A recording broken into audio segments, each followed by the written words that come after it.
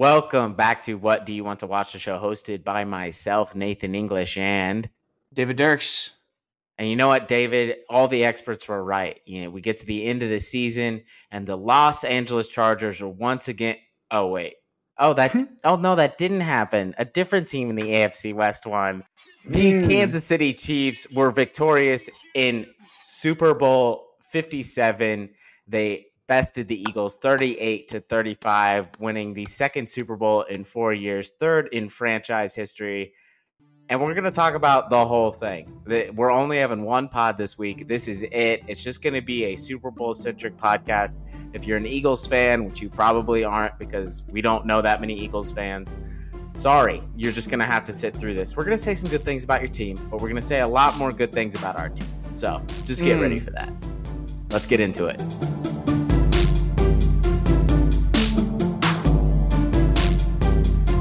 All right, David.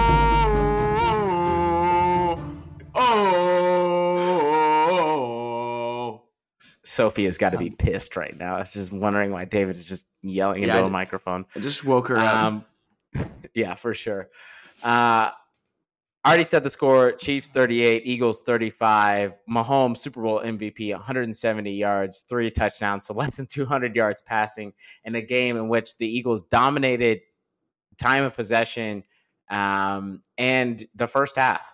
Quite honestly, it was classic Chiefs. I think this is the most Chiefs-like game I've ever watched from this team.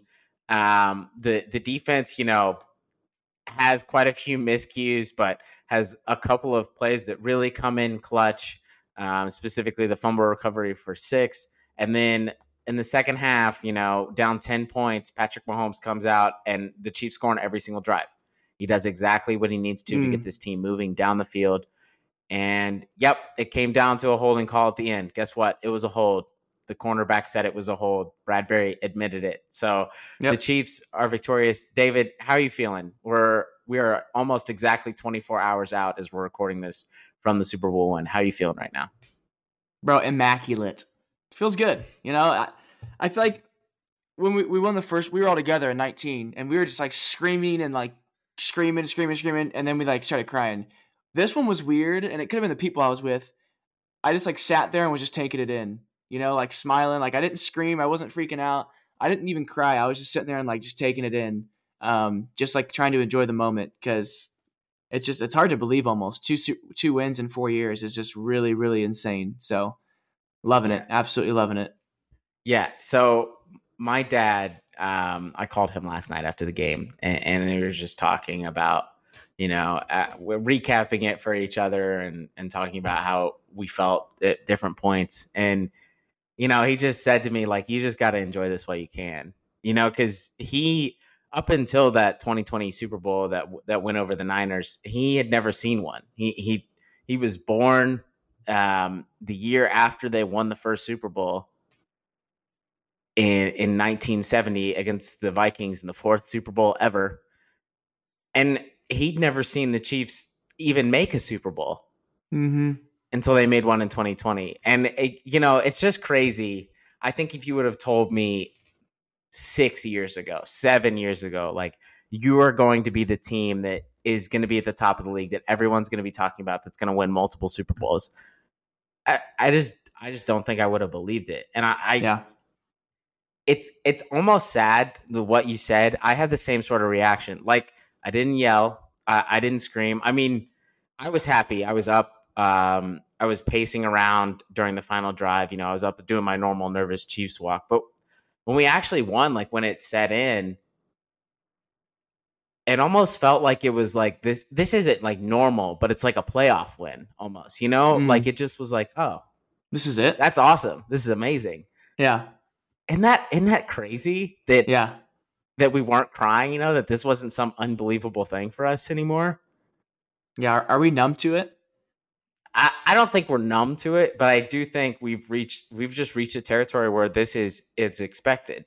Yeah. And we can just get into the narratives now. So Mahomes, we've been saying it, best quarterback in the league. I don't think there's any doubt after the postseason that he just had. He got hurt. again in this game, a run late in the second quarter, went down awkwardly on that ankle, limped off the field. He was visibly frustrated and in pain on the sideline. But then he jogged into halftime, and we thought, okay, well, he's going to come out the second half, but who knows what he's going to do. And that first drive, he just marches us right down the field. Yeah. And scores a quick touchdown. And then from there, I texted you guys. It was on. I was like, we're done. Game's over. If he's not good to go, we're done. I love Chad Henne, but we're not winning this game. And I think all of us saw that first drive, the 12-yard, 75-yard touchdown drive. And I think all of us inside, even we didn't want to say it, but all of us inside were like, we're gonna win this. We could win this. Like, we really could do this. Just because of how like easy it was. So it was like, whoo, big breath of relief. So.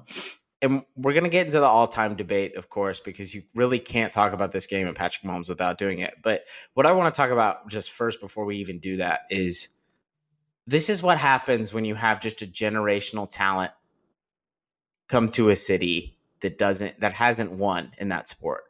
And he just takes it over, and you just always feel like you're in it. This is, the Patriots were a abysmal franchise before Brady. Historically, they were a team that you could always count on to choke in the playoffs. They were not good. That's crazy for us to think now, because my entire life, essentially, all the time I remember watching football, it was you have to be able to beat the Patriots because they're the top dog. They weren't like that before. You think about LeBron James with the Cleveland Cavaliers. He didn't win his first stint around. He won his second stint, but before it's Cleveland. You don't have to worry about Cleveland in anything. The Cavs are not who you're worrying about. The Celtics and East. You don't care about the Cavs. And then LeBron showed up, and that changes. That's different. Steph Curry for the Warriors. Same sort of thing. The Warriors were a team that hadn't had success since Rick Barry. They were a team that were down and out. And even Steph Curry's first couple of years, they were making playoff runs, but they weren't really seriously competing. And now you can't trade that guy. He means more to the Bay Area than any other human being that has lived in the last 50 years. Yeah. Patrick Mahomes is now in that same tier. I mean, he has been for a little bit, but this has cemented it. There is no more important person to Kansas City sports history than Patrick Mahomes at this point. I just don't think you can argue that. Yeah. Oh, absolutely, dude. He's complete. I mean, he has completely changed, like, even the city. I know that is that dramatic. Like, dude, he's like the foundations he started even outside of playing. Like, he bought part ownership in the Royals, helped bring a professional women's soccer team to Kansas City. He brought an entire burger franchise to Kansas City. Like, there's just so much happening even outside of Kansas City Chiefs that he's like having an impact on. Like, this city's like completely different with Mahomes inserted, into it. So good stuff, man. It's crazy. And we're still in the honeymoon phase, I think, which I don't know how long that lasts. There might be a point, when people start to turn a little bit. But this isn't like other stars in the NFL either.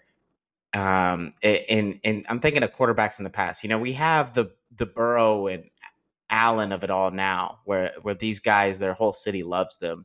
But let's be honest, they haven't won anything. No. Allen hasn't been to a Super Bowl, and Burrow has been to one, but he hasn't won yet. Now they both are going to have a lot of chances in the future. But if you think about it, like, Aaron Rodgers is hated by the place that he's in half the time.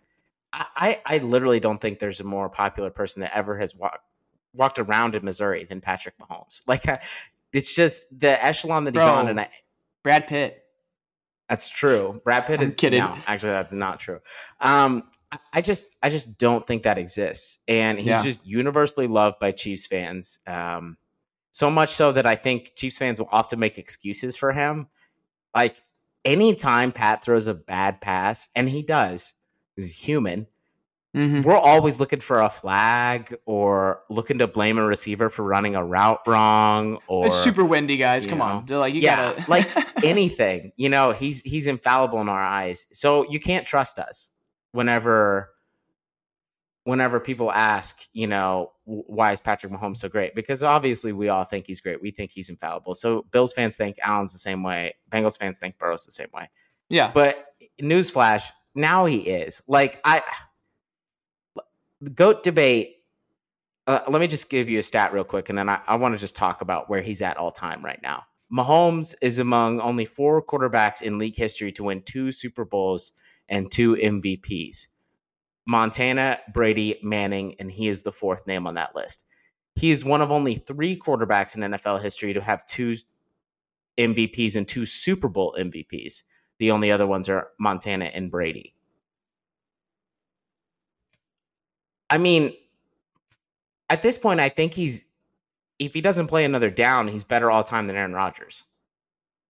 Easily. I think that's I think he's at this point. He's the 3rd greatest quarterback of all time. I think is where I'd put him. You think he's past Manning? I don't think he's past Manning yet. You don't think so? Hey, we forget that Peyton Manning, into his late 30s, threw 55 touchdowns in a 16-game season. Yeah. Well, are we attributing this simply to stats? But because like we obviously no. I don't think Mahomes it's is the most talented quarterback we've ever seen. He's already number one in that. I don't think that's a debate anymore. I think in terms of everything that he can do with the football from the quarterback position, yeah, I think he's clear number 1. Because I think Brady's 1, Montana's 2, and initially I'm thinking Mahomes is 3. But you may sway me. He has already matched this amount of Super Bowls Manning won though, and he's not even 30. That's true. But 5 MVPs is really impressive on Manning's part. I mean, I think we probably weigh rings too much in the grand scheme of things. Now, that's not to say that's a counter argument to Brady. I don't take anybody seriously that doesn't have Brady as the GOAT anymore. Like, I'm not going to listen to you say it's Montana. Like, I just don't care. Dan Marino might have an argument. So that's the thing.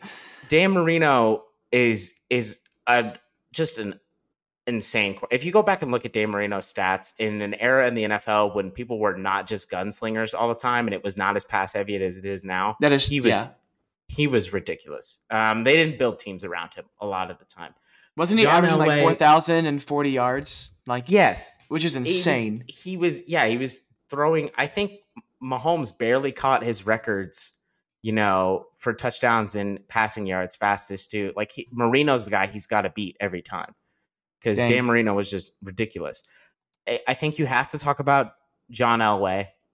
I mean, I don't like John Elway because he's a Bronco, but he has the rings argument and he also just has the stats. And John Elway was extremely clutch. So many game-winning drives. But Mahomes' win percentage right now, when down 10 points or more, is 58%.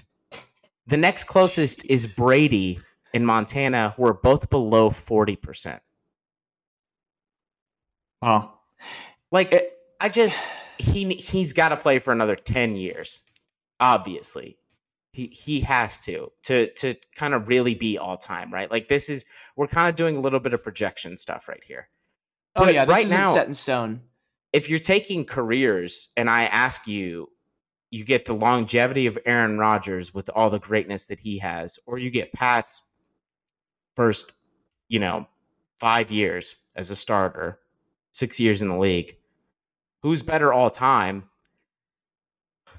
Mahomes. Are you picking Rodgers? Like, Pat has 2 Super Bowls, 2 Super Bowl MVPs. Aaron Rodgers has appeared in 2 Super Bowls. Yeah, but he only won one of them. And Mahomes doesn't do shrooms and doesn't have an attitude issue with the team. You know what I mean? Like that's even that alone. Thing. I think you have to give Mahomes the better teammate avenue.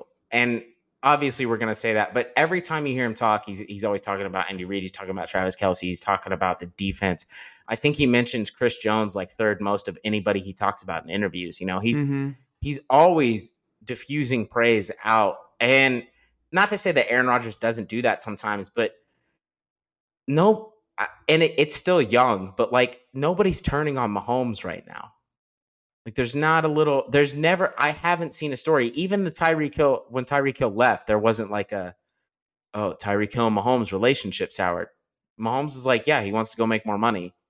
Like, and that's his right. He's played well enough to earn that contract. We can't give it to him. Like more power to him. And Tyreek is tweeting about how he loves Travis and Pat last night after the game's over. He wishes he was in KC though, because that second Super Bowl ring is so clutch. Yeah, and But he's warm. He's warm, and he has a lot of money. So hey, and Mahomes is getting better. That's the other thing. I think this was his best season overall as a starting quarterback, despite him throwing 50 touchdowns in his first season starting. He's reading defenses more. He's much more patient with the football. He's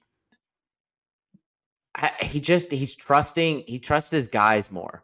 That's what he talked about at the beginning of this game. In the Bucs Super Bowl, he didn't trust anybody.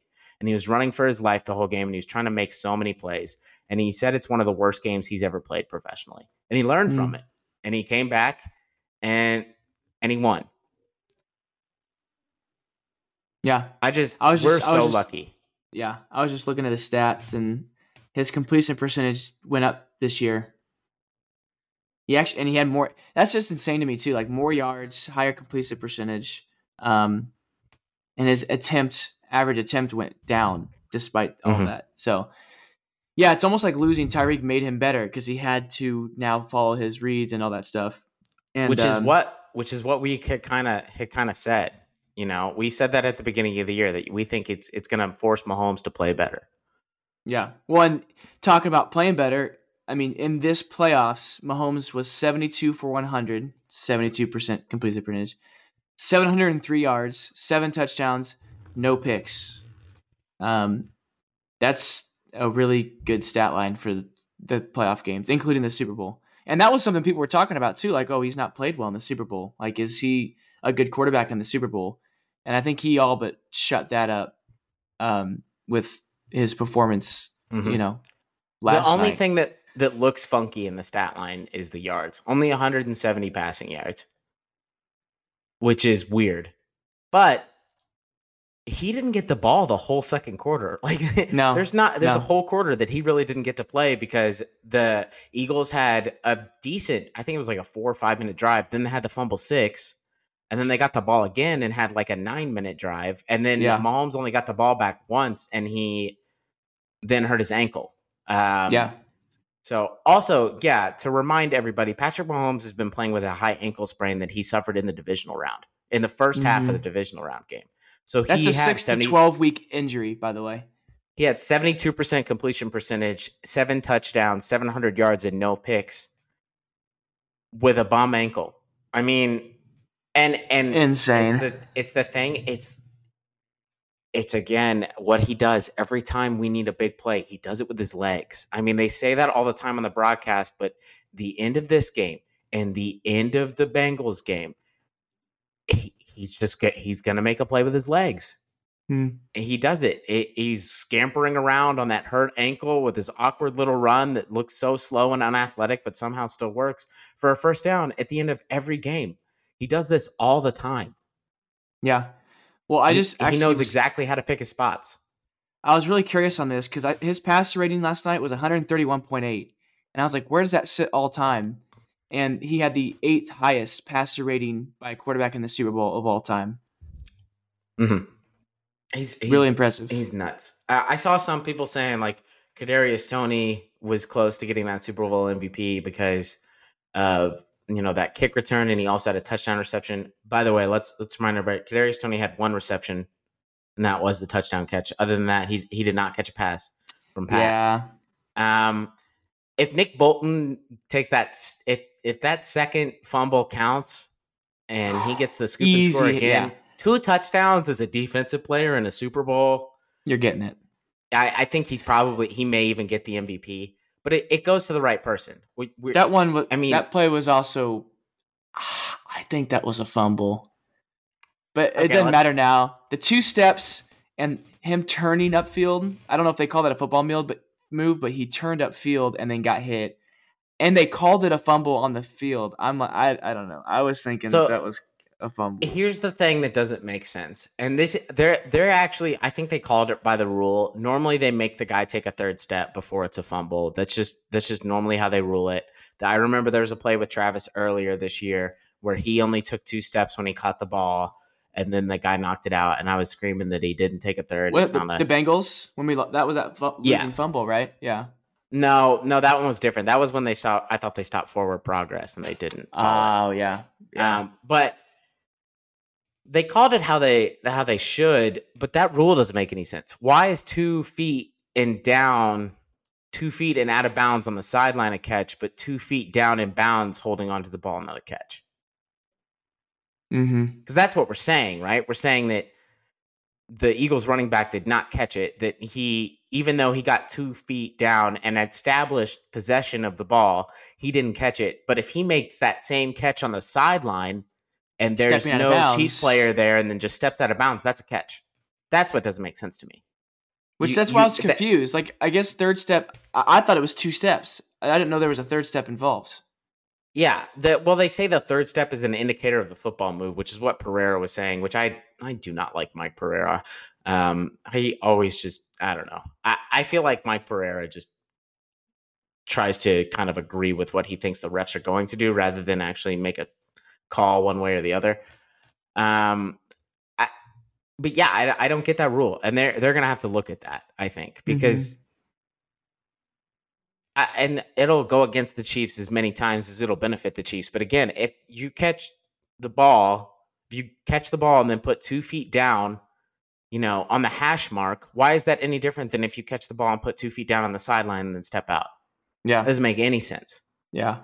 So, but all right, we've talked about Mahomes for like 20 minutes already. We haven't even gotten to the rest of the game. Let's just talk about the game as a whole. Okay. Chiefs down 24-14 at half. Eagles offense really all night, besides the one fumble, was insane. I think Jalen Hurts cemented himself as a top 5 quarterback in the league with this performance. I don't think we can doubt that at this point. 27 for 38, 304 yards, 3 rushing touchdowns, a passing touchdown. And every third and short and fourth and short, I was like, they're getting this. There's no way to stop it. It's literally impossible to stop. The team was unstoppable in short yardage situations. You got to think, I don't know, is every team going to try to emulate that sneak? I mean, Jason Kelce is one of the best centers to ever step foot on a football field. So yeah, it's not going to be easy to replicate that, but it's a cheat code. A 4th and 1 has no drama when you're playing the Eagles. No. They're going to get it. They're going to get it. See a couple prominent people say that the NFL will most likely look at that in the offseason as like you cannot push the quarterback like that. With how much they used it, I heard they may make it illegal. I don't know how I feel about that because I mean, we're just legislating because it's too good. Like that sounds kind of cheap, right? Yeah, that's like outlawing shovel passes because the Chiefs got really good at it. If they just quit doing that the one year. Mahomes can't throw a forward pass because he's too good. yeah, I don't like that. So the Eagles were just rolling in the first half, and really a lot of drives in the second half. The Chiefs did have a couple of stops. We're helped out a couple of times by some penalties, but whenever Jalen Hurts seemed like he needed to make a big play, with the exception of that one fumble on third down, he made a big play.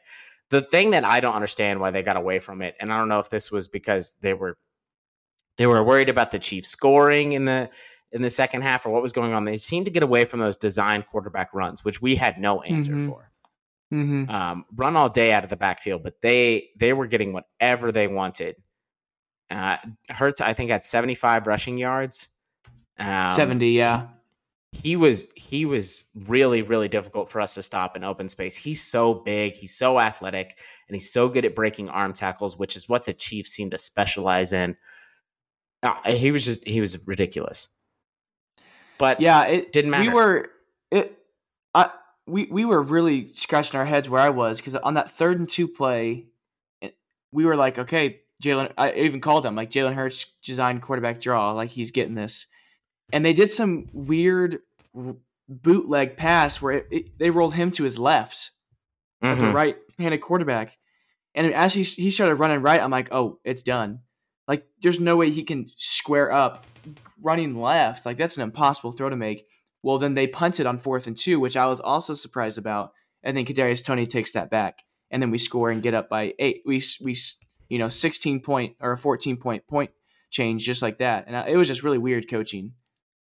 Yeah, I didn't get that either. I think this is a barometer for everything. Is you can always judge what you want your team to do by what the other fans would say they don't want you to do. So what I didn't want them to do on that 3rd and 2 was a design quarterback run because we were not going to stop it. Mm-hmm. Was more than happy when I saw that they were attempting a pass. Yeah. I think they couldn't go for it on that 4th and 2. They were so deep in their own territory that if they didn't get it, the Chiefs could essentially eat clock for a while and then score a touchdown if possible. Yeah. But yeah, I really don't understand why they got away from those quarterback runs in the second half. Either way, Jalen Hurts, really, really awesome performance. However, he's going to have to get paid soon. And they have a ton of free agents on this roster. So I know everybody's saying like Eagles will be back. Eagles will be back. And I'm not saying they won't be. But it's not just this team. This is not going to be the same team as next year. They have like 20 free agents. It's going to look a lot different. So, I think that Hurts is that kind of guy you can build around. But we've seen time and time again, you have to getting the Super Bowl in that early years of the quarterback is so important. Yeah, Mahomes won 2 on his rookie deal. Oddly enough, that's when quarterbacks are most productive because you don't have to pay them, massive 40% of your cap to keep them around. Mm-hmm. So they got to do it under the wire. Chiefs rushing attack was, I think, one of the biggest stories all night. Pacheco, 15 for 76 and a touchdown. Mahomes, 6 for 44. McKinnon, 3 for 34.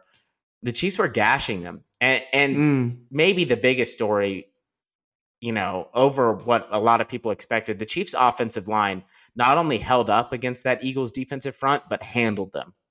Absolutely. No sacks. I don't even know if they officially registered a QB knockdown. They had no sacks, 1 tackle for loss, 1 pass deflected, and they do have 5 quarterback hits. But does that count like on that low throw to Kelsey when Mahomes got tackled as he completed the throw? Does that count as a quarterback hit? Yeah, I think that any time that they make contact with Mahomes when he's in the pocket, I think is what counts. Or behind the line of scrimmage. I don't even think it has to be in the pocket. So, but I mean, this stout talked about all week defensive line, historic defensive line, and dog, they did nothing. And can I take my victory lap now? Yeah. Okay. So I'm going to be rounding, the track here and saying that I knew it. This is an above average defense that was playing historically terrible quarterbacks. Mm-hmm. All right. We talked about it. The only guys that you would rank in the top 15 QBs in the league, all of those guys scored more than 30 points on this Eagles defense. Yeah. I think that they're a good defense. They were being talked about like the 85 Bears. I mean, 3rd all time in sacks. Yeah, that's impressive. We've heard quarterbacks say this. Sacks are a quarterback stat. Good quarterbacks normally, unless their offensive lines are historically bad like the Bengals, don't take sacks. They just find ways not to. They throw the ball away. They get out of the pocket. They're able to scramble for a couple of yards. They don't take sacks. Bad quarterbacks take sacks because they hold on to the ball too long. The Eagles' stats were padded by these bad quarterbacks that they played. So we came into this matchup thinking the Chiefs are playing the best defense they've ever played against. This defense was not as good as that Bucs defense that the Chiefs played in the Super Bowl 2 years ago. They just weren't. So I really think, and the offensive line had heard that all the past 2 weeks. Yeah. This defensive front, how many sacks is Hassan Reddick going to have? They can rotate in Ndamukong Suh for 10 plays. Did you ever hear Ndamukong Suh's name said on the broadcast? I didn't even notice. I don't know. I didn't know even he played. He had zeros across the board except he had 1 quarterback hit. No tackles, no sacks, no pass deflected, nothing. Yeah. Well, and it makes sense though why the offensive line was so fired up after the game. Like they were so pumped, and you just have to wonder, like, they just heard this all week of like, there's no way, washed Andrew Wiley can stop Hassan Reddick, and Wiley absolutely manhandled Hassan Reddick, and so really, really, really impressed. I think he only allowed 1 pressure all game, and he allowed like 9 quarterback pressures against the Bucs. When also, Orlando Brown was fired up about it, he's probably going to get a huge payday, but not from us because we're not going to be able to afford whatever money he wants. But I was going to say, like, also, dude, I've been up and down on Orlando Brown Jr. all year, but what a playoff run he had. Dude played a more than exceptional three playoff games, and we were kind of cooking him all year. Like, dude, we got to get a better left tackle for Mahomes. And I think these 3 games, he played incredible. Is he just offensive line Frank Clark? Maybe. Like, dude who's just like in the regular season, you're like, oh, what is this guy even doing? Oh my gosh, he's so frustrating. And then he gets to the playoffs, you're like, why is this this like third best player on the field right now? What's going on? Why is he so good? I don't think, know, man. And I do think this was a factor for defensive lines, not only the Eagles, but ours as well. You know, the quality of the field is important if you're a defensive lineman because most of it is jump and timing and your ability to get leverage on the offensive guy that you're going against. When you're trying to run forward, you need to be able to stay cleated in the grass. Yeah. This field did not allow them to do that. I mean, guys were slipping all over the place, but I saw a couple of times where Frank Clark went to do an outside move and his foot gave out and he couldn't get around the tackle that he wanted to. Yeah. And on a normal field, you got to think he's winning some of those. So that could have been a factor. But the Chiefs offensive line held up. Which, I mean, you want to talk about the field now? Because that just blows my mind. Yeah. There's I think 4 big things that people are going to, maybe 5. These are the 5 things people are going to remember from the Super Bowl. 1, Patrick Mahomes, 3 touchdowns, cementing himself as the best quarterback in the league, Super Bowl MVP. 2, the holding call, unfortunately. That's just going to be there. It is. 3 will be Jalen Hurts. And, you know, everything he proved the doubters wrong. He proved that he belonged to be in that championship game. 4 is the field conditions. They were abysmal. One of the Eagles players said that it was like playing in a water park. Jeez. And 5 is Rihanna's halftime performance. I think that those are the 5 things that people are going to remember this. Field should not be something I remember from the Super Bowl. No. So here, let's break it down. Completely new grass field that was made for the Super Bowl. It took them multiple years to come up with this field. It's been growing in Oklahoma State University. Tahoma 31 Bermuda grass cost $800,000 just to grow the field, was installed 2 weeks ago, and whenever it was cold, they would roll the field out of the stadium and put it in the sun and then roll it back in. I mean, both teams were slipping all night. Tahoma 31 Bermuda sounds pretty fancy. High tech. Sounds like it'd be good grass, you know? Yeah, absolutely does. It's not.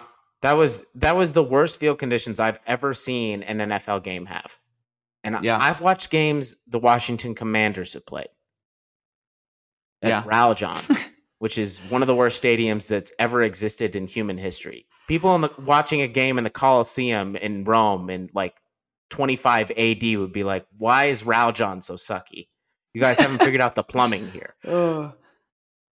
Well, yeah, so I don't know. They fixed a problem that was a problem, right? Because we've been talking about Arizona's field being bad all year. I feel like turf would have been better. They fixed the problem by making it worse. Yeah, I feel like turf would have been better actually than what we got last night. We were talking, and it has to be just because it's not been played on before. The ground was so soft and not just like pressed at all that like there was no traction, there was no footing. Like you think about Arrowhead, that thing's compacted down. That thing's been played on so many times, so that there's it's like in between what we got last night and turf because there's a little bit of give, but you can still dig your foot in the ground. But with this, like I saw at one point Frank Clark slipped and dude dug all the way down to the dirt. I just saw mud like at the bottom of it. Like, well, yeah, it looked like the grass roots were like, you know, maybe a millimeter into the ground at that point. Like, yeah, anytime a guy cut, it seems like he was taking off the whole top layer of grass. And both kickers felt it. I know everybody wants to jump on Harrison Butker. That's why he missed that field goal. If you go back and watch that field goal, his foot gives out from underneath him as he's going through his kicking motion. And it was on that paint. So not only was the grass, and the paint. Yeah. Which is even worse. And then Jake Elliott, when he went to go on that kickoff, I'm surprised he didn't tear his Achilles because he also completely destroyed his plant leg because heel slipped, and I don't know how he kicked the ball to the end zone. Well, Quite honestly, yeah, that's exactly what Butker looked like when he got injured week 1 in Arizona. Was that little weird slip, rolled ankle? So, do you think so? There's been a lot of conversations about Arizona because the Super Bowls that have been hosted there have been some. There's been some pretty historic ones. The Malcolm Butler play and the David Tyree catch both happened in Phoenix. But that has been one of the worst fields in the league for a long time. A lot of players have complained about it. Now that we have Vegas as this new indoor stadium, do you think Arizona is going to fall out of the rotation more for Super Bowls? Because we have Vegas, we have the Rams stadium as well. Then you have Dallas, you have Atlanta, and you still have New Orleans. I think it has to. There's just been two, not only through the year, like through this year, but with what happened in the Super Bowl. Like, I think. I mean, it did look pretty on the outside though. It's a pretty stadium though, but yeah, field it's conditions a good-looking alone stadium. Might warrant people moving on from it. I don't know. That's a good question. And the NFL loves to show off their new places. They really do. And in Arizona, it's not really doesn't really move the needle anymore. It's not that cool. Your indoor stadium isn't cool to us anymore. Sorry. Yeah. It's like, retractable roof, Yeah, so I think the next one is in Vegas. I don't actually know where they have the planned out ones. They're not going to do cold weather Super Bowls anymore. I think they've pretty much they had that one in New York like 8 or 9 years ago. I think that was the last one. Something like that. They're ever going to do cold weather. So sorry, Bears. Even though you are building a new suburban stadium, you're not going to get a Super Bowl or appear in one because your franchise is abysmal. Yeah. So there's that too. Allegiant Stadium, 58, 59, Caesars Superdome in New Orleans, which Caesars Superdome actually is kind of cool. It's like one of the only sponsored that's NFL stadiums that kind of sound cool. That's a good sponsor. That's all they have to 2025. 2026, NFL has not named the site of Super Bowl 60. I think rumors are targeting Levi's Stadium outdoor. San Francisco. It was the site of Super Bowl 50 when the Broncos beat the Panthers. So there you go. So it's going to be, Allegiant in Vegas. They got Hard Rock too. Hard Rock is going to be a Super Bowl stadium just because it's in Miami. That was pretty too. That was a pretty venue. Yeah. And, they already did one in Tampa as well. So that you have that. I just don't know. I just don't think Arizona stays in the rotation with how bad their field has been. That's got to be a factor.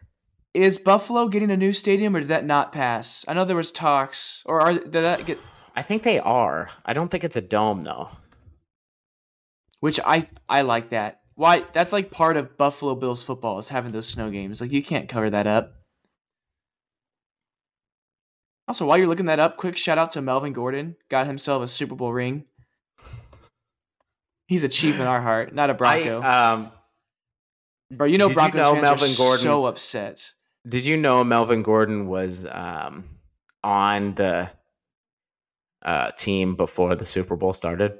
Because I did because I did see when they picked him up. I'm like, oh, we signed Melvin Gordon to our practice squad, and he never played, but he got brought up obviously because he was with the team. So you can't be on the practice squad if you're with the team. But hey, man, got a ring.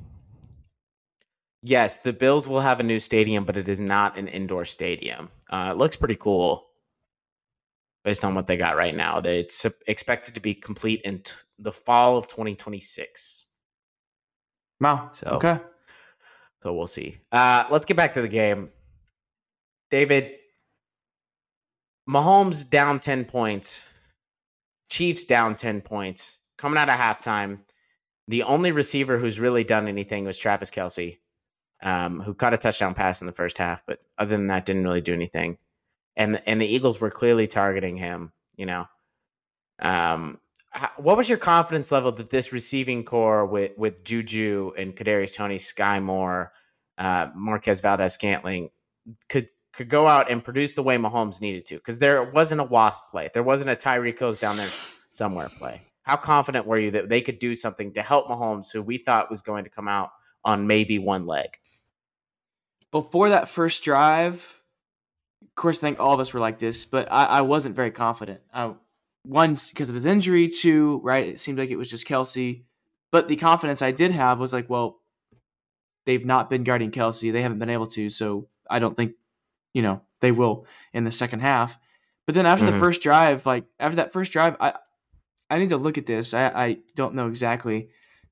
I mean, Juju caught a pass. Kelsey caught, I think 4 or 5 different guys caught a pass, en route to that first touchdown. I think even Noah Gray got one. I thought it was Kelsey. And I'm like, nope, just another white guy at tight end with number 80 that we have. But after that first drive, I was like, dog, he could be throwing to, 60-year-old Emmitt Smith, and we're going to get yards because Mahomes is just finding guys like left and right. It does not matter. So I think my confidence almost doubled after that first drive, knowing that Mahomes is okay, and then seeing like them just easily go down. I felt pretty good the rest of the game. Andy Reid, all-time halftime adjustment there. Easy. I mean, the play calling in the second half was a work of magic. I think we also came out and we made it clear, like, we're still going to run the football. We're down 10 points, but we're not we're not scared to run. I think we came out and called 4 straight runs to start off that first drive. Yeah. So we only threw the ball 3 times that drive. I just did the math. Yeah. Pacheco 7-yard run. Pacheco 2-yard run. McKinnon 14-yard run pass. Sky Moore 4-yard run pass to Justin Watson. McKinnon 7-yard run. Mahomes 14-yard scramble, 3-yard pass, and then our Pacheco 1-yard run. So this is what we've begged Andy Reid to do in previous playoff losses, and he just came out and said, "I'm going to run the ball for 7 of these 10 drive plays, and there's not a thing you can do to stop it." And there wasn't. And you got to feel that was a little bit of a calming everybody down. Let's show Mahomes that we don't have to rely just on him. The run game can work. Let's let our offensive line, not stand back on their heels. Let's let them go downhill for a little bit and see what we got. We have Pacheco. We have McKinnon. We can do this. Yeah. And after that, I had all the confidence in the world that we could keep going. We scored so easily on that drive. 10-point deficit, you're thinking, oh my gosh, that's 2 scores. 3-point deficit. Right after that, I was like, oh, okay. This is our game again. Well, like, we can do this. And I tell you what, I think the biggest drive of this game was what happened next. So we gave the ball back 9:30 left in the third. We're down 3 now. Eagles have a 17-play drive that lasts almost 8 minutes, and we hold them to a field goal to only go up 6 points. They could easily extend that to 10 points, and then we get the ball back where we started. The start of the fourth quarter. But instead, the defense stopped them, and now we get the ball back to start the fourth, only down 6 points. We score, we're up, and that happened. Like, that was, I think, the biggest drive of the game for me was that right there, holding the Eagles to a field goal on a 17-play, which they showed this. It is the longest drive in Super Bowl history, 17 plays. They beat that record, whatever it was previously, probably 16, and almost 8 minutes. So I was like, props to the defense. Bend but don't break, just at the very core, and classic Chiefs. It was Chiefs defensive slogan since Tom Bahali retired, I think, has been bend don't break. Honestly, because then they scored. Eagles went 3 and out, which is just that. Honestly, that is surprising to see that even with how much success they had. You get the punt return, Chiefs score in 3 plays, 5 yards, and now it's an 8-point game, just like that. It's insane. If I remember correctly, that 3 and out was a real head scratcher play calling wise. Jalen passed to Goddard. Goddard. I always say his name wrong, for 5 yards, and then a 2-yard pass to Pascal, and then a deep incomplete pass to Devontae. So they threw it 3 times in a row. That's exactly what it was. It was that 3rd and short, and they decided to drop back and pass whenever they were getting whatever they wanted on the ground. And they rolled him left. Not even right with a right-handed quarterback. They rolled him left. The Eagles receivers were worth the money and worth the draft picks. Devontae Smith, 7 receptions, 100 yards. A.J. Brown, 6 receptions, 96 yards, and that long touchdown where he made an all-time adjustment on the ball to locate it. Smith, there was a lot said in the draft process with him about how he's too slender and too small to hold up. after he took all the hits that he did from Snead and Justin Reed in that first drive and kept coming back. I mean, I don't did he say something about their moms? Like, what was the deal with the Chiefs the first drive? They were hitting harder than I've ever seen this team hit.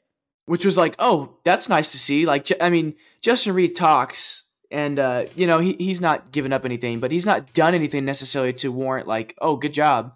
But when he came flying in there, I was like, there's the Justin Reed that I want to see. You know what I mean? And Devontae popped up, and I'm honestly surprised. Like, just from my remembering of the game, like I out of nowhere, like 7 receptions, 100 yards. For some reason, I just don't feel like that. He would have gotten there, but just little things in a row. And of course, that 45-yard pass definitely helps you get there. But yeah, man, Goddard established himself as the top. There's a pretty big gap. Top 4 tight end. I mean, with that performance and the year he's had, I think it's Kelsey, Kittle, Andrews, and him. Yeah. I mean, and then Hawkinson and Waller are kind of in the next tier. I would put Hutchinson what's his name? TJ Hawkinson. Hurst. I was thinking Hurst. That's what I wanted to say. I would put Hurst above Waller at this point. How many games did Darren Waller even play this year? Like 4? Yeah, he got hurt quite a bit. Injury prone for sure. Goddard. So.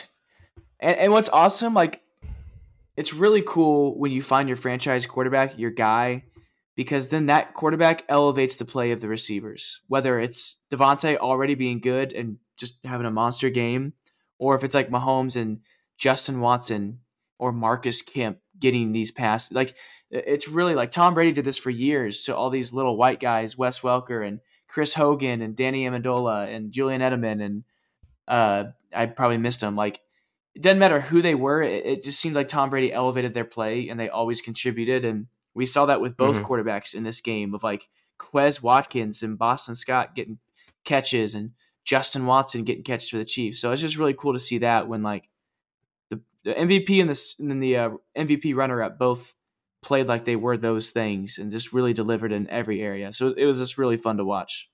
Mm-hmm.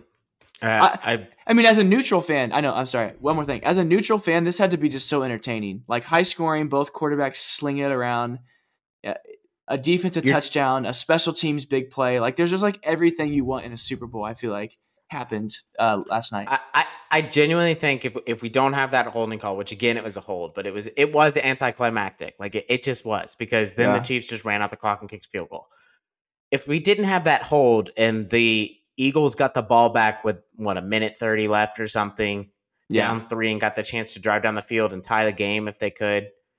I think and this game goes to overtime, or even if it doesn't, even if the Eagles win on a touchdown or they get stopped, I think this is probably like undisputed the best Super Bowl of all time. Because if you look back at the ones that were close, the Malcolm Butler and the interception game, the David Tyree helmet catch, even the Mario Manningham on the sideline game, those were games that were boring and low scoring for a lot of it. Like, quite honestly, there was a lot of back and forth, nobody really doing anything.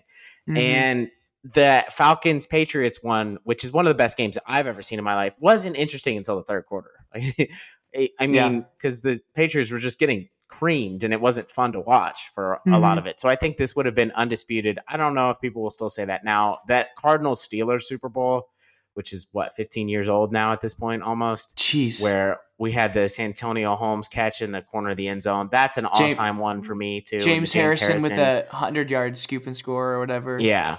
Is that 2011? I think it's 10. Is it that? I think it might be 10. It could be even 2009. I remember that being a great Super Bowl. But this one would have been an all-timer. I think it still is. Okay, 2009. I'm cracked. I just guessed Super Bowl 43, and that's what it was. Yeah, 2009. Good job. Yeah, I genuinely think if you're a neutral fan, which I wasn't around any, but I'd imagine that those people that just want to watch a good football game got that. I mean, this was certainly better than the last couple of Super Bowls. Oh, well, for sure on that one. Yeah. Yeah, because both of those were, the last two actually were kind of blowouts that nobody really remembers that much of the in-game stuff from. All right. more weird stats or kind of important notes before we get into some dynasty talk. Ooh. First, Patrick Mahomes is the first player this century to win an MVP and a Super Bowl MVP in the same season. Last person to do that was Kurt Warner in '99. Mahomes is the first regular season passing leader in NFL history to win a Super Bowl. Shout out to Drew Brees for always taking that stat from Brady, so then Brady could win the Super Bowl and Drew Brees could get the passing title every year for like 8 years. That makes sense. Yeah. And the Chiefs also broke the coin toss streak. I think it was the last 8 Super Bowls before this one. The winner of the coin toss went on to lose. I was like, Tommy, why'd you call tails, bro? You know the stat, right? I really wanted him to say heads. I was yelling at him to say heads. But they continue the streak of away jerseys, which are like, I think now 8-2 in the last 10 Super Bowls or something like that. Mm-hmm. Some wild stat like that. So that part continues, but Patrick Mahomes broke a couple of streaks. All right. We got to get to this point because I think everyone's talking about it. Yeah. We just said the same thing. We're correct. There were a lot of dynasty talk beforehand, which any Chiefs fan that was talking about the Chiefs being a dynasty before they won the second Super Bowl is dumb, in my opinion. You definitely aren't a dynasty when you only win one. I don't care how many you make. The Buffalo Bills are not a dynasty for losing 4 Super Bowls in a row. Okay, True. So that's fair. That's fair. You have to pay attention to who wins. Now, the Chiefs have won 2 in 4 years. And they were in 3. So 2/3 of the Super Bowls that they've been in the last 5 years, they won. They won 50% of this last 4 Super Bowls. Do they need to win another one to be considered a dynasty, or are they a dynasty right now? I think they're a dynasty. Because a dynasty is really, I mean, it is, but it's not ultimately measured like on how many Super Bowls did you win? Because it is, but it isn't. Because, I mean, you have those years, the Patriots won, I think Brady won 2 of his, he won a couple there in a row at the beginning, but then there were 3 or 4 or 5 year span that they didn't win it, but they are still the team to beat. It's like, although they didn't win the Super Bowl in that span, they set the tone early, and like, they were the team that was always there. They were the team to beat. Tom Brady was the quarterback. Bill Belichick was the coach. That all right, if we beat them, we're good. And I think we're there. Like, Chiefs have made 5 AFC Championship games in a row. Mahomes has never lost a road playoff game. 2 Super Bowl wins, 3 appear. I think they're there. The standard is to beat the Chiefs. You know, the standard is to get past KC, and no one's done that consistently. Patriots did it in 18, and Bengals did it in 21, but Chiefs retook it this year and have a ring. So as unbiased as I possibly can be, I think they're there. Like, I just don't. Mm-hmm. I don't know. I think I don't know. I personally feel like we have to get 3 because there's quite a few teams in NFL history that actually won 2 back-to-back. We can go all the way back. The Packers won the first 2.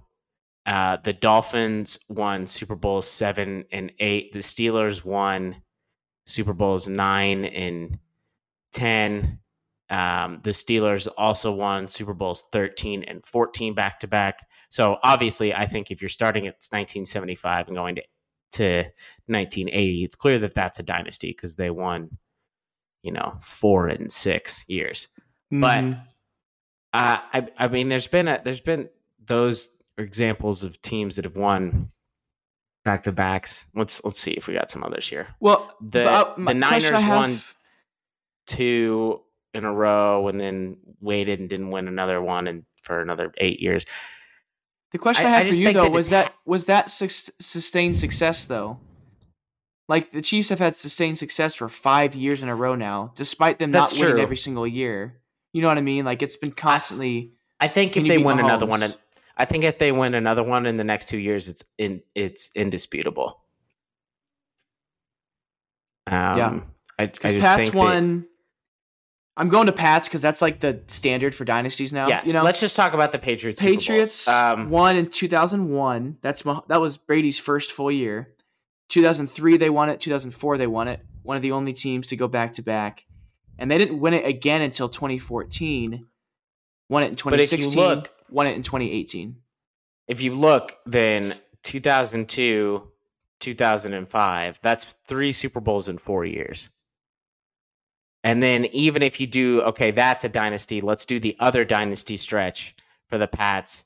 That's 3 in 1, 2, 3, 4, 5 years. Yeah. And they lost I think that you have to win another one. I know that we're making the AFC Championship game and we've hosted it 5 years in a row. But you can't be a dynasty unless you're winning titles because nobody calls the Detroit Pistons a dynasty in the NBA. All right, they won back-to-back, but that doesn't matter. Wow, the Patriots really made a Super Bowl 3 years in a row: 2016, 17, and 18. It's impressive, and they are. I think we also forget how long the gap is between Brady's Super Bowl wins. Yeah, it was 10. He didn't win a Super Bowl for 10 years. Yeah, I mean, that blows my mind, but. It doesn't feel like that, Lost 2 Super Bowls in that span. And then they have random 2008. They didn't make the playoffs. That's really weird, too. That's the year. Is that Brady's injury year? Is that they went 11-5. I think that's Brady's injury year. I don't remember that very well could be. Yeah, I think that's the year he tore his ACL. Oh, yeah. Matt Castle. Threw for 3,700 yards. Yeah. So I think the standard we've set is 3. I think they have to win another one, but it's loading. I still think they need to win a third. I think if it comes in the next 2 years, 3 and 5 is nicer than 3 and 6, obviously. But if you can say in a 6-year stretch we won 50% of the Super Bowls, we have 3 rings, which would put the Chiefs, if they win a third ring, they will leapfrog into 4th place, I think, all time in Super Bowls. Behind the Pats, Steelers, Niners, and Cowboys, right? Yeah. Yeah, well, they will be tied. Yeah. So I think that's, that's kind of where you would put them. I guess tied for, I guess you could say 5th place. So you're saying the only way for them to become a dynasty, not losing a couple of these Super Bowls, they have to win one more in the next 2 or 3 years to become that. Not even just make them and lose them. Because we've had a couple. Yeah. They got to win another one. Okay. I mean, yes, that we are the team of the last 5 years. That's true, but you have to win another one. I think you just have to. I think you have to get 3. 2 is not enough. So Patriots, Steelers tied with 6, 1st place. Cowboys, Niners tied with 5, 2nd place. Packers, Giants tied for 3rd with 4. So if we win again, we would literally be tied for 3rd place. Right. With the Green Bay Packers and New York Giants. Behind 4 of the greatest, Niners, Cowboys, Steelers, Patriots, since the beginning of football have been the 4 historically greatest teams. Yeah. Well, the only one that was a late addition was the Pats, but yes. Yeah, I mean that again, and then you're getting into that territory where, all time. The Chiefs were a poverty franchise, guys. They absolutely were. The knock on Arrowhead Stadium, what is it? It is the loudest place on the planet. And yet the Chiefs can never win a playoff game there. That was the knock. I mean, it truly was. And now that is the official AFC Championship host city. And it has been for the past 5 years. And, this team went from being historically second to worst in their own division. Only the Chargers are a worse franchise historically because the Chargers had, they have no Super Bowls and only 1 Super Bowl appearance, I believe, where they got absolutely demolished by the 49ers. And now the Chiefs are tied with the Raiders and Broncos, 2 franchises that were really good for decades, with most Super Bowls in the division. They all have 3 right now. There's not a dang thing a Broncos fan has over us right now because we've won 15 games in a row against them.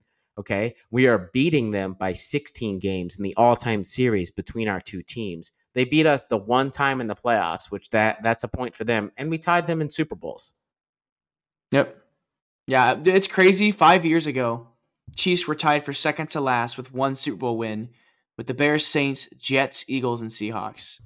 And fast forward 5 years, and they're tied for fourth place with 3 Super Bowl. Like, it's just crazy in that, like, in 5 year span, they just jump to the top of the list. It's insane to see. Insane. I'm trying to think of another sports franchise comp. The Warriors. Yeah, I mean, I think they are. All of a sudden, they were good win, early on. Whenever nobody really cared, and the league wasn't expanded, and then once the league expanded, they kind of fell to the wayside. Had some terrible front office decisions, put up some good players, but never really had a successful team. You go through the 90s, the Warriors had run TMC for a little bit, which was a really exciting team that went nowhere. The Chiefs had the same thing, an aging Joe Montana and one of the best defenses of all time with Derek Thomas at the head of the snake. And then they went, they kind of just disappeared off the radar. They popped up a couple of times, having some fun seasons. They had a couple of all-time great players roll through, but they never really did anything. And they drafted one player, and after he develops, they took a flyer on a guy that had a lot of risk. And after he develops, their whole franchise changes. And the only difference is there's not a Kevin Durant coming to help the Chiefs win multiple titles because they don't need him. I don't know who the equivalent of that player would be in the NFL. Hold a second of the heck up. DeAndre Hopkins is not Kevin Durant. Bro, do you see what he tweeted? Yes. He just said, Patrick Mahomes is different with eye emojis looking at the side. Yeah, I'm sure he wants to come to KC. I'm sure we don't want to pay him what he wants. Oh, if he's willing to take a pay cut, welcome. You will great. You will win multiple rings. That's the selling point that Veach can hit with everybody is he can say, look, come play for Patrick Mahomes for 1 year, take a pay cut, and then I promise you your next contract will be massive because you'll be a Super Bowl champion or you'll at least have meaningful performances in playoff games. And I promise you're going to get the ball. You can even use Andy Reid, the greatest, the most creative offensive mind that this league has ever seen. Like, you want to play with him, he'll get you open. You'll get touches. Yeah. So you will get touches. You will get to perform in the system, and then you can go somewhere else. The Chiefs will have some decisions to make in the offseason. Why do I suck? Because you just happen to be a Warriors and a Chiefs fan, and both of these teams are just eating right now. Okay. Well, let's first of all happen to be a Chief. I was born within 20 miles of the stadium. All right, well, so it's not really a happenstance but there. It's just my dad history aligning with both these teams. The Warriors thing. Go back and blame NBA 2K. Yeah, explain to the people that you had a bandwagon. It so much fun to play with the Warriors team that had Monte Ellis and Steph Curry and David Lee. Go back and complain to the 2K people. I hopped on the Warrior train 2 years before when my brother and I were both trying to get actually real into the NBA and pick teams. I hopped on the Warriors bandwagon before the bandwagon even really started. We lost a tough series. I thought we were going to trade Klay Thompson for Kevin Love. I wanted us to trade Klay Thompson for Kevin Love because Kevin Love was the big shooting power forward that we needed. You're giving me another outside threat with Steph, and his ankles are going to hold up. It looks good. And then we're winning the title, and Draymond Green is the best defensive player in the league, and Steph Curry is an MVP. And my life is great. What do you want me to say? I don't. Was it 2K12? Is that whenever you became a Warriors fan? I think it was 12 or 11. I'm pretty sure it was 12 though. So okay, for those listening, you can't be bandwagon. That worked. 2011-12, they went 23-43. 12-13, they went 47-35 and lost in the Western Conference Finals. So, and they didn't win a title for 3 more years. So, I mean, I think you cleared it. I think you hopped on just in time. I was on early, guys. Come on. And I can tell you that because before their title season, I wanted to go. We went to a preseason game between the Warriors and the Miami Heat. And we went for the sole purpose of my brother wanted to watch LeBron play. We bought the tickets before LeBron actually went to Cleveland. And I wanted to watch my favorite player play, Steph Curry. And they were going to be playing at the same time. Okay? I went to a preseason game for this team. And they were not picked to be favorites for the title that year. All right. So the 14-15 season, I went to a preseason game before that season even started. And I was rooting for the Warriors the whole time. One of the greatest seasons have by an NBA credentials, team of guys. all time too. I know how to pick them. All right. And guess who didn't give a crap about the Royals for a long time? And then all of a sudden was like, this Mike Moustakas, Eric Hosmer guys are kind of cool. And then they won a title. Maybe I should care about the Royals again. They won a title. The Dude, Dallas actually, Stars can you please? are my NHL team right now. They're having a pretty good season. They're one of the best teams in the league, you know. But here's the Chelsea is my question. Premier League team. They're not very good. Did the 14-15 Warriors beat the 91-92 Bulls? No. I mean, we don't have Michael Jordan. It's true. Or the 96-97. Actually, the same answer. Michael. Okay, yeah. The Warriors. We're so far off the top. I promise we will get back after this short aside. The Warriors team with Kevin Durant. You can pick a title year. I don't really care. That team with fully healthy Kevin Durant is the best team of all time. I'm not entertaining any other conversations. In a 7-game series, but that team in a with the 7-game series, that 97 team Bulls. with Kevin Durant, they win. They win the title. I don't think so. The 92-93 Bulls are the best Bulls team. It's not 95-96. Everybody says 95-96 because they had the best record. However, the NBA expanded that year, so they had more teams that were not as good to play. And also, Jordan was younger and healthier in 92 and 93. Pippen was also younger and healthier. And as much as Dennis Rodman is really good, Horace Grant was better. And that was arguably Horace Grant's peak. So their big team was better that year. They were better 92-93. Okay. Average 10 rebounds a game.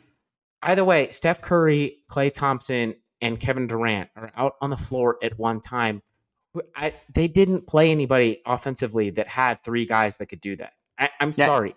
Could they defend that at all? You could just pop in threes left and right without being able to defend that. Ron Harper is going to think that Steph Curry was a witch when he started to shoot from 40 feet and hit shots. Okay. And who's this man? Scottie Pippen, Kevin Durant gets buckets on everybody that's ever existed on the planet, okay? There's not a single person who can guard Kevin Durant. I don't care. So that team is winning. Back to the NFL, back to football. Actually, not back to football. Nathan, you're really passionate about that. Speaking of the Cleveland you like Cavaliers, basketball, don't you, man, bruh? And LeBron James in some fashion, the biggest celebrity LeBron fan that exists, Rihanna. David, halftime show thoughts. How you feel? How did you feel about that halftime show? Liked it a lot. I apologize to Rihanna because I forgot how many bangers that she had. Dude, I was like, oh yeah, many. I was like, oh yeah, for sure. Umbrella's good, yeah. Oh, all the lights. Oh, okay. Oh, work. Oh, and it's time. It kept coming and kept going and kept going. I was like, wow, dude, she just keeps. And apparently she played a couple that people were like, you didn't play this one? So I guess she has even more like bangers that she chose not to play. I was waiting for Shut Up and Drive and Disturbia. You better bet I was in there. I was waiting on them, and I didn't get them. I gotta. Sophie has a playlist. I gotta just start maybe listening to Rihanna more and just respect her a little bit more. I tweeted this last night during the game. I respect what Beyonce has done for the music industry. Rihanna over Beyonce for me, and it's not that close. I really don't. I'm a Rihanna guy. I thought that performance was great. I thought it was really uncomfortable when we were all sitting there thinking, Rihanna looks pregnant, but I don't want to say that because if I say that and she's not, that's really mean of me because I know that she had a kid not that long ago. So thank you to her publicist who confirmed it afterwards. Apparently that was her special guest appearance, was her another child with A$AP Rocky living up to his name. I was okay bringing it up because a couple of the females brought it up first and started talking about it. And then I just gave my opinion as well. I was like, okay, if they said it already, if I'm not the first one to say it, I'm good. There was actually a pregnant woman sitting 4 feet away from me, and she was the first one to be like, I think Rihanna might be pregnant. I was like, oh, okay, well, you said it. So she wasn't wrong. She said, there may be a surprise guest. She said that, Rihanna. I'm like, I mean, the way that the outfit, if she was trying to hide, like the outfit was like, she was showing it. Yeah. Just Rihanna, also, she's fantastic. A Chiefs fan. She's a Chiefs fan. Yeah, she was wearing red. That was a good sign. That had to. I mean, I was feeling really down at that point. We're down 10 points. I thought Mahomes was hurt, but Rihanna wearing red, like it feels like destiny. I didn't want to stay this sat because I didn't want to jinx it, but I think it was whenever we took the 35-27 lead, someone tweeted and said the Chiefs are winning 21-3 since Rihanna sang. I'm like, bro, it is Rihanna. Bro, She's the reason we're doing this. She's the reason we're winning better be playing this. Rihanna in the locker room next year. For sure. Can we get? Do you think we could get her for the Chiefs halftime performance? Probably not. Like the 1738 the Chiefs used to win, like that was like a fun thing they did. You mean the Royals? Yeah, they're the same team. Yeah, pretty much. Next year they just be playing like the same Rihanna song all year, just their anthem to the next. Yeah, just what's my name the whole time. Oh yeah, nah. And they're all doing that. Yeah, that's great. That sounds fantastic. I'm all for that. What's my name? Oh, also, sorry. Go ahead. You want to talk about Kelsey's post game interview? Dude, fired up. Can we fired up? I get it, Trav. I do think that there were a lot of people a lot of media people. Bart Scott said we wouldn't make the playoffs. We're trying to do the let's pick somebody other than the Chiefs because it's boring to pick the Chiefs. Was there nobody that thought we were going to be there? Was no one like that? It felt Julian Edelman on the Patriots when he was like, nobody believes in us. I do. Okay, there are obviously people that believed. There was a very large, I'd say majority though, that did either say the Chiefs aren't winning their division, or the Chiefs aren't winning the playoffs, or the Bills are making, or the Bengals are making the Super Bowl. There was a larger than probably he's experienced in his career with Mahomes. So maybe that's why he said that. Is it's the first time that they've been like, yeah. And maybe it's just me. And yes, the Eagles were overwhelmingly, despite only being 1.5 point favorites, the majority, I think I saw a stat, 72% of the gambling money was on them to win. Mm-hmm. The entire Fox crew, 7 or 8 of them all picked the Eagles by 3, 7, a lot of 10, people were on the Eagles. But didn't we figure out, I think 5 weeks into the season, all those people that were like, the Chiefs aren't going to make this playoffs, that the Chiefs are not going to come out of the AFC West, switched, right? Because I guess it's just because it feels so long ago, because everybody doubted, and then the Chargers and Raiders and Broncos all had the starts that they had, and everybody was instantly like, yeah, it's the Chiefs, we're stupid, sorry. Yeah. Sorry about that. I like fired up Travis Kelce, but that part was a little cringy to me. The most cringy thing, however, I really want to talk about this. Can we start a petition or something to get Terry Bradshaw to not be involved in broadcast? Terry Bradshaw is a lovable goofball, except he told hey Andy, why don't you waddle on over here? Yeah, he told he fat shamed a Super Bowl winning coach live on television, which you could say Andy Reid's the one that can take the joke. That's fine. What I would say to Terry Bradshaw is you look like you're doing a lot of waddling yourself right now. A retired NFL player once said of Terry Bradshaw, the man couldn't spell cat if you spotted him, the C and the A. That's funny. That man also was known to partake in cocaine on the sidelines, though. So, grain of salt conversation, for that quote there. Pick and choose. I think Terry Bradshaw, we've reached I'm thinking at the end with Lou Holtz, the end of his broadcast career, kind of what we did with Dickie V at the end as well. Hubie Brown in the NBA. Sometimes I hate to say it because everybody loves him. Lee Corso, sometimes you just get up there and you're like, all right, I think we're good. Terry, I think we're done. I think we're done. Okay. Yeah. The only thing I can think about, because we know Terry, we don't know him personally. They have to be just really good friends for him to say that. Terry's never made that mistake. Terry, you know what I mean? I don't feel like he ever does that. So they just have to be super close enough for him to do that. However, that's national TV. Is that the time to joke? And he was. It wasn't even just that. He was also doing the thing where he tried to ask a question, but was stumbling over his words, and then took a minute and a half to ask a simple question of how are you guys feeling after this win? Yeah. I'm sorry. The easiest interview to give is after somebody wins the Super Bowl. That's the easiest one to do. How are you feeling? How do you feel about your team? How did you overcome this adversity? Yeah. What does this mean for you and your players? That's all you had to ask Andy. It's the easiest interview you're going to have in your life. He just stumbled through it, and it was a little painful. And Tom Brady is waiting in the wings, and he said he doesn't want to hop in the booth until the start of the 2024-2025 season. So you got to think they're just going to be like, "Hey, Terry, retire. Tom, fill the slot. Let's go." Yeah, right away. Well, I think it's certain spots. I think Terry's fine behind the desk, pre, post game, or halftime with the other guys, kind of mitigating and talking as well. But when he's out there on an island like that, it's risky. Why do they always make him read the highlights? It's the same thing with Lou. It's the same with Lee Corso. He like can't keep up. He's Yeah, like, and the they're having him read the highlights, and then somebody else has to jump in halfway through because Terry is like a full 3 plays behind where the highlights are at. Like, why do you keep making this Terry Bradshaw? Like, stop doing this. Michael Strahan's like, dear God, please So, hurry. I think we're just done. Michael Strahan's too focused on the Today Show and flirting with Rihanna during an interview that he couldn't. Did you see him like after she was rolling out on the golf cart and he like ran up to her and like caught her as she was running away and said bye. Bro was trying to spit game, which respect. It's Rihanna. Like, if you're not going to shoot your shot at Rihanna, as a heterosexual male in the United States, are you even alive? Like, are you even breathing right now? So I get it, but I guess they're really close. I don't know, but yeah, that's funny. But yeah, I'm out. I'm just out on Terry. I'm glad though we got You Gotta Fight for Your Right to Party. That's like the most iconic. That's like.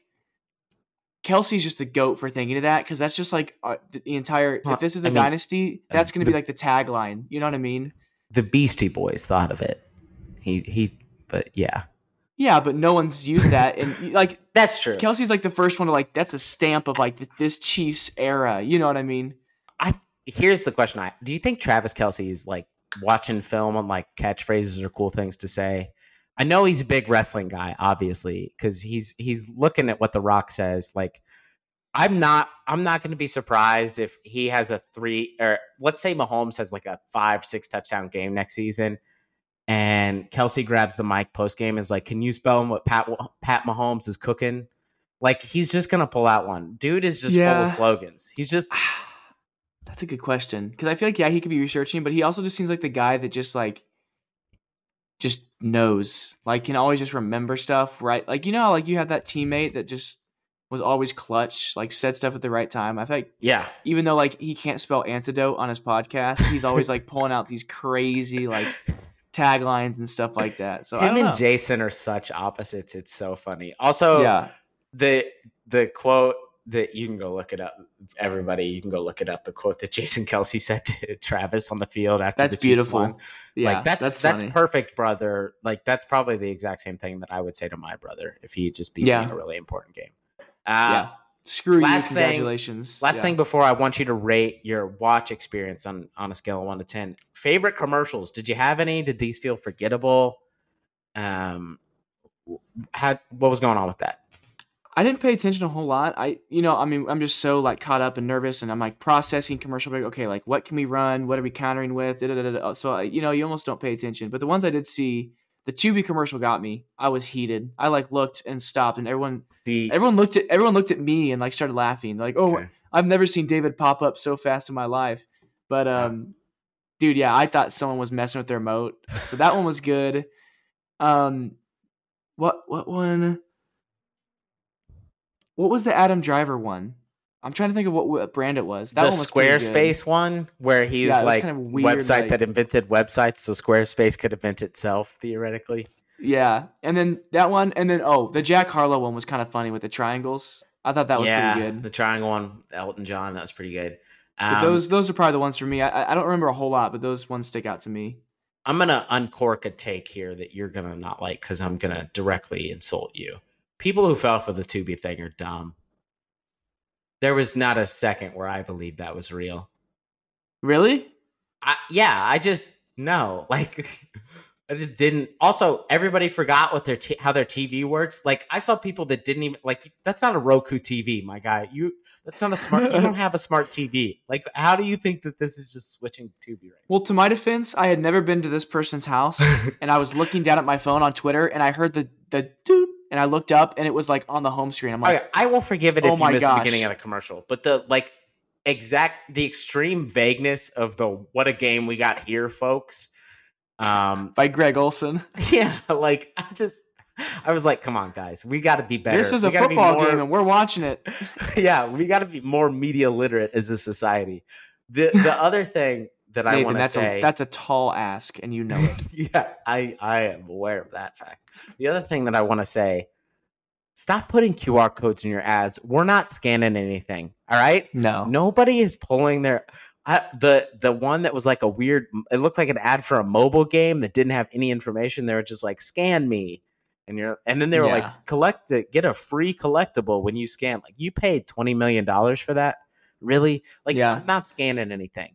The only way I see that makes sense is if you don't have like a whole lot of money. Like, okay, let's do a 15-second ad for 2 million instead of 7 million, and then we can have them scan it, and then when they scan it, they get all the information they need. But that's just dependent upon people actually scanning it. You know? I don't care. I like the Duncan one, the Ben Affleck at Duncan one. I thought that was good. It was good humor for Ben. Yeah, that was good. The Will Ferrell Netflix one was long, but semi funny. The whole Adam and Eve thing was weird. I was like kind of uncomfortable. Yeah. I'm like, what's happening here right now? Also, are we really like down bad in avocado sales? I thought we're doing good. Like, they have a big spot every year. And I don't know. It just seems like Avocados from Mexico. The Miles Teller one, I'm sure like half of the women in the country were just very excited to see Miles Teller dancing. And see, I remember seeing that, but I was so nervous at point in that game, I just don't remember the commercial. Yeah, that one wasn't great. I think the biggest flop was they made a big deal about this Miller Lite versus Coors Light commercial, and then it's like it's a Blue Moon commercial. Like, Blue Moon is fine, but it's too expensive. I don't think those are the same target audience. Like, if you're a person that's gonna pay for a Blue Moon, you're gonna do that. If you just want a nice cheap beer, you're gonna get a Coors or a Miller. Actually, not Coors, Busch, or Bud. Don't buy Miller Lite. I think I remember my favorite Super Bowl commercial. It was the Bryan Cranston and Aaron Paul Popcorners Breaking Bad commercial. Yeah. That one was funny. That was pretty good. It was like a blue bag, and they're like, you can't eat all our product. And Aaron, like, they looked like they were in the show again. Like, that one was really good. There's 7 flavors. Like, you're going to make 8. Yeah. That was pretty good. I'm the brains, and you're the world. Yeah, so that one was also good for me. The Flash movie. That kind of looks more interesting than I thought it was going in. Except the age-old DC problem, though, which we're talking about movies now, is the only way they can get me interested in something is by showing me Batman. Because I was like, yeah, they're like, let's bring Michael Keaton back. And they were like, Michael Keaton Batman, and I was like, shoot, I'm in, dude. I love Batman. Let's go. Yeah, of the movie commercials you saw, Indiana Jones, 65, Ant-Man. We had what you just said, the Flash movie, your seatbelts. Fast X with probably like aliens. Of those ones, what was your favorite and kind of most looking forward to movie wise? I think probably just the inner child in me is most looking forward to another Indiana Jones movie. Just hopefully they can wash the bad taste of Crystal Skull out of my mouth. However, it's not Steven Spielberg, so that's a little bit of a. Also, I read an article this week that movie is one of the 10 most expensive movies ever made right now. Yep, based on it's budget. It's the seventh most expensive movie Disney's ever made. Yeah, that's not necessarily good. The second thing, I think maybe 65 because it's Adam Driver fighting dinosaurs. Like, you don't really need a complicated pitch to get me to watch that. Yeah. And we are 4 days out from the opening of Ant-Man and the Wasp, and I do not have a crap to give you about that movie still. Like, I'm going to go see it, but I really just don't care about it at all, which is weird for me because that's not how I normally feel about Marvel stuff. So maybe that's like the expectation we should set. Like, we're so used to that if first this one's phase, decent, I'll be like, oh, that was pretty good. Yeah. Rather than like getting your hopes up and stuff. Yeah, I think for me, 65, I'm most excited for. It's like the first mainstream dinosaur movie we've had like in the history of Hollywood that's not been Jurassic Park. And it's just weird to see Jurassic it's like Park not connected. Really corner that market. You're not talking about the failed attempt at a TV show Terra Nova that only lasted like 10 episodes. I'm not. And I'm also not talking about the quaint. I'm not also talking about the quaint Korean film titled All Monsters Attack that we enjoyed ourselves on HBO Max. That's not a kaiju movie, not a dinosaur movie, David. Come on. I'll explain kaijus off the podcast. Bro, they had big tails and skinny arms and big roars. So they looked like dinosaurs. He did what in his cup? All right. Lastly, David, scale of 1 to 10, and then give me a quick summation. Give me your Letterboxd, I guess. Actually, let's do Letterboxd. Make it movies. On your rating, 0 or half to 5 stars. What was your Super Bowl watch experience like? As a Chiefs fan? Just no. I don't setting. I don't care about the game. Give me the setting, give me the food, give me all that. I want to know. Okay. Bro, I think I got to give it a perfect 5. Wow. This it was really nice. 5. I wasn't really there. nice. How is it a perfect 5? Upstairs there are two or three TVs on, but like, one where the food was, one where people could play board games if they didn't care a whole lot. But then downstairs, we went downstairs, little like half kitchen, had some waters right next to our room, little bowl of some candy and stuff, pretty chill, not too big a deal. And then we walked into their like theater room, and I think I honestly don't know. I think they had like a 80-90 inch TV on the wall. It was massive. And then they had speakers in the corner, and then one right under. Pretty good sized room, and there were never more than like 10 people in this room. Like it never got too crowded or too loud.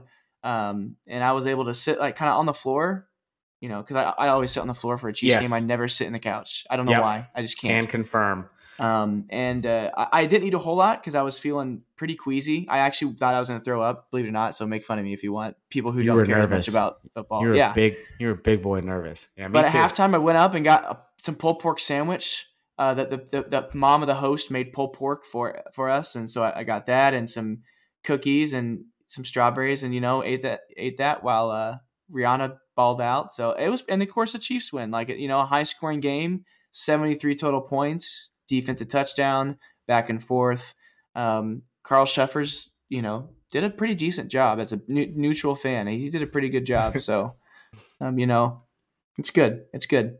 I was gonna give mine a 4 out of 5 on principle, just because I wasn't with my boys getting to watch the game. But then you apparently don't care about me or Zach or TJ. Well, see, on Letterboxd, you can't do in between 5 and 4.5. So if I actually had the choice, I would do like a 4.7 out of 5. Okay. I was just saying that because you just made me remind that, and I kind of felt bad, so that's why I actually just said that on the spot. Yeah. Wow. Well, I'm gonna stick with that. I'm gonna give it a 4 out of 5 because I wasn't with my boys, with the dogs. I would have liked to have been, but went over with a lovely couple invited me over to watch the game. The most serious Chiefs fans that I know in Cape Girardeau. Went over there. So that was a good place to be. They were all decked out. Yeah. If you know anything about me, you know that I was not. This is the most pretentious thing about me. I was not there to be around casuals. If you don't care about the game, I do not want you within spitting distance of me while I'm watching the Chiefs play in the Super Bowl. So that was a lot went into that. My factor of where I was going to go for the Super Bowl. They invited me over. We had tachos, which is tater tot nachos, which were delicious. Okay, that sounds fire. Cheese dip, and we partook in a Kool-Aid jammer too. Red and yellow, because I also had Country Time lemonade as well there. So it was a real good theme. Large TV, huge TV, HD. They had red glowing lights behind it, and a pretty nice sound bar too, and a very, very comfortable couch. Nice. And we were all in it together. We were stressed out together. They had a lucky poncho that they were wearing. I taught them how to use their pee as fuel.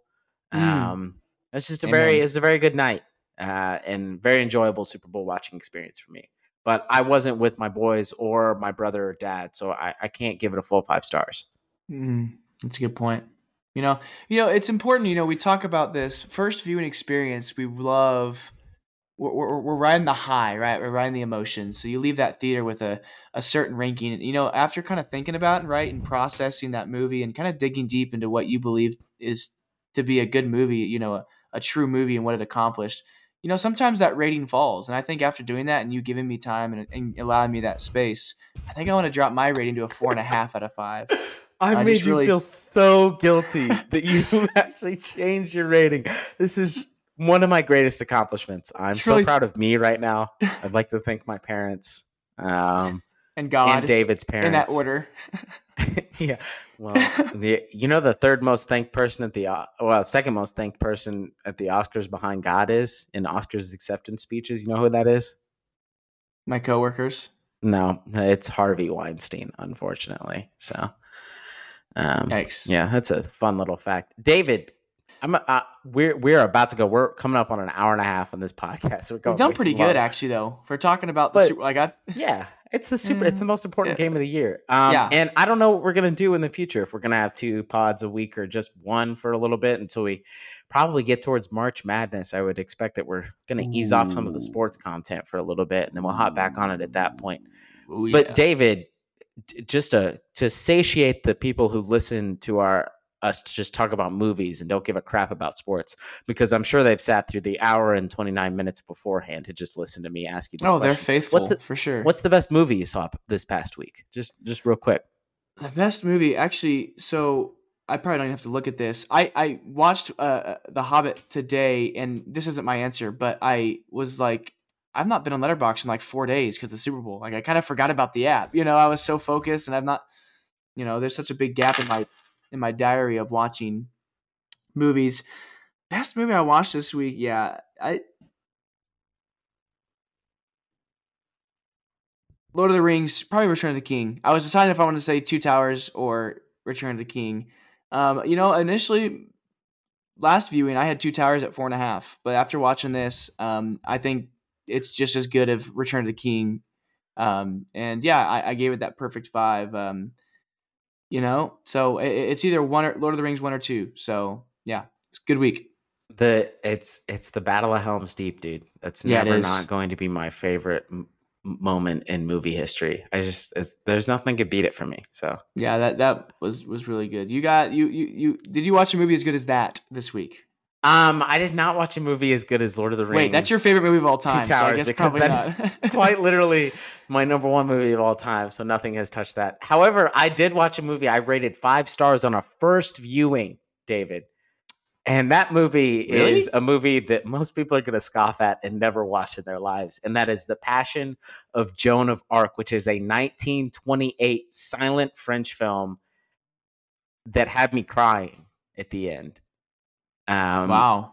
If you know anything about the story of Joan of Arc, she was essentially arrested and accused, a very devout woman who was arrested and then accused of consorting with the devil, essentially, and leading people astray and bearing false witness and pretending that she was a messiah, even though she never claimed to be one. And this movie is one of the most just emotional movies I've ever seen in my life, and it's fantastic.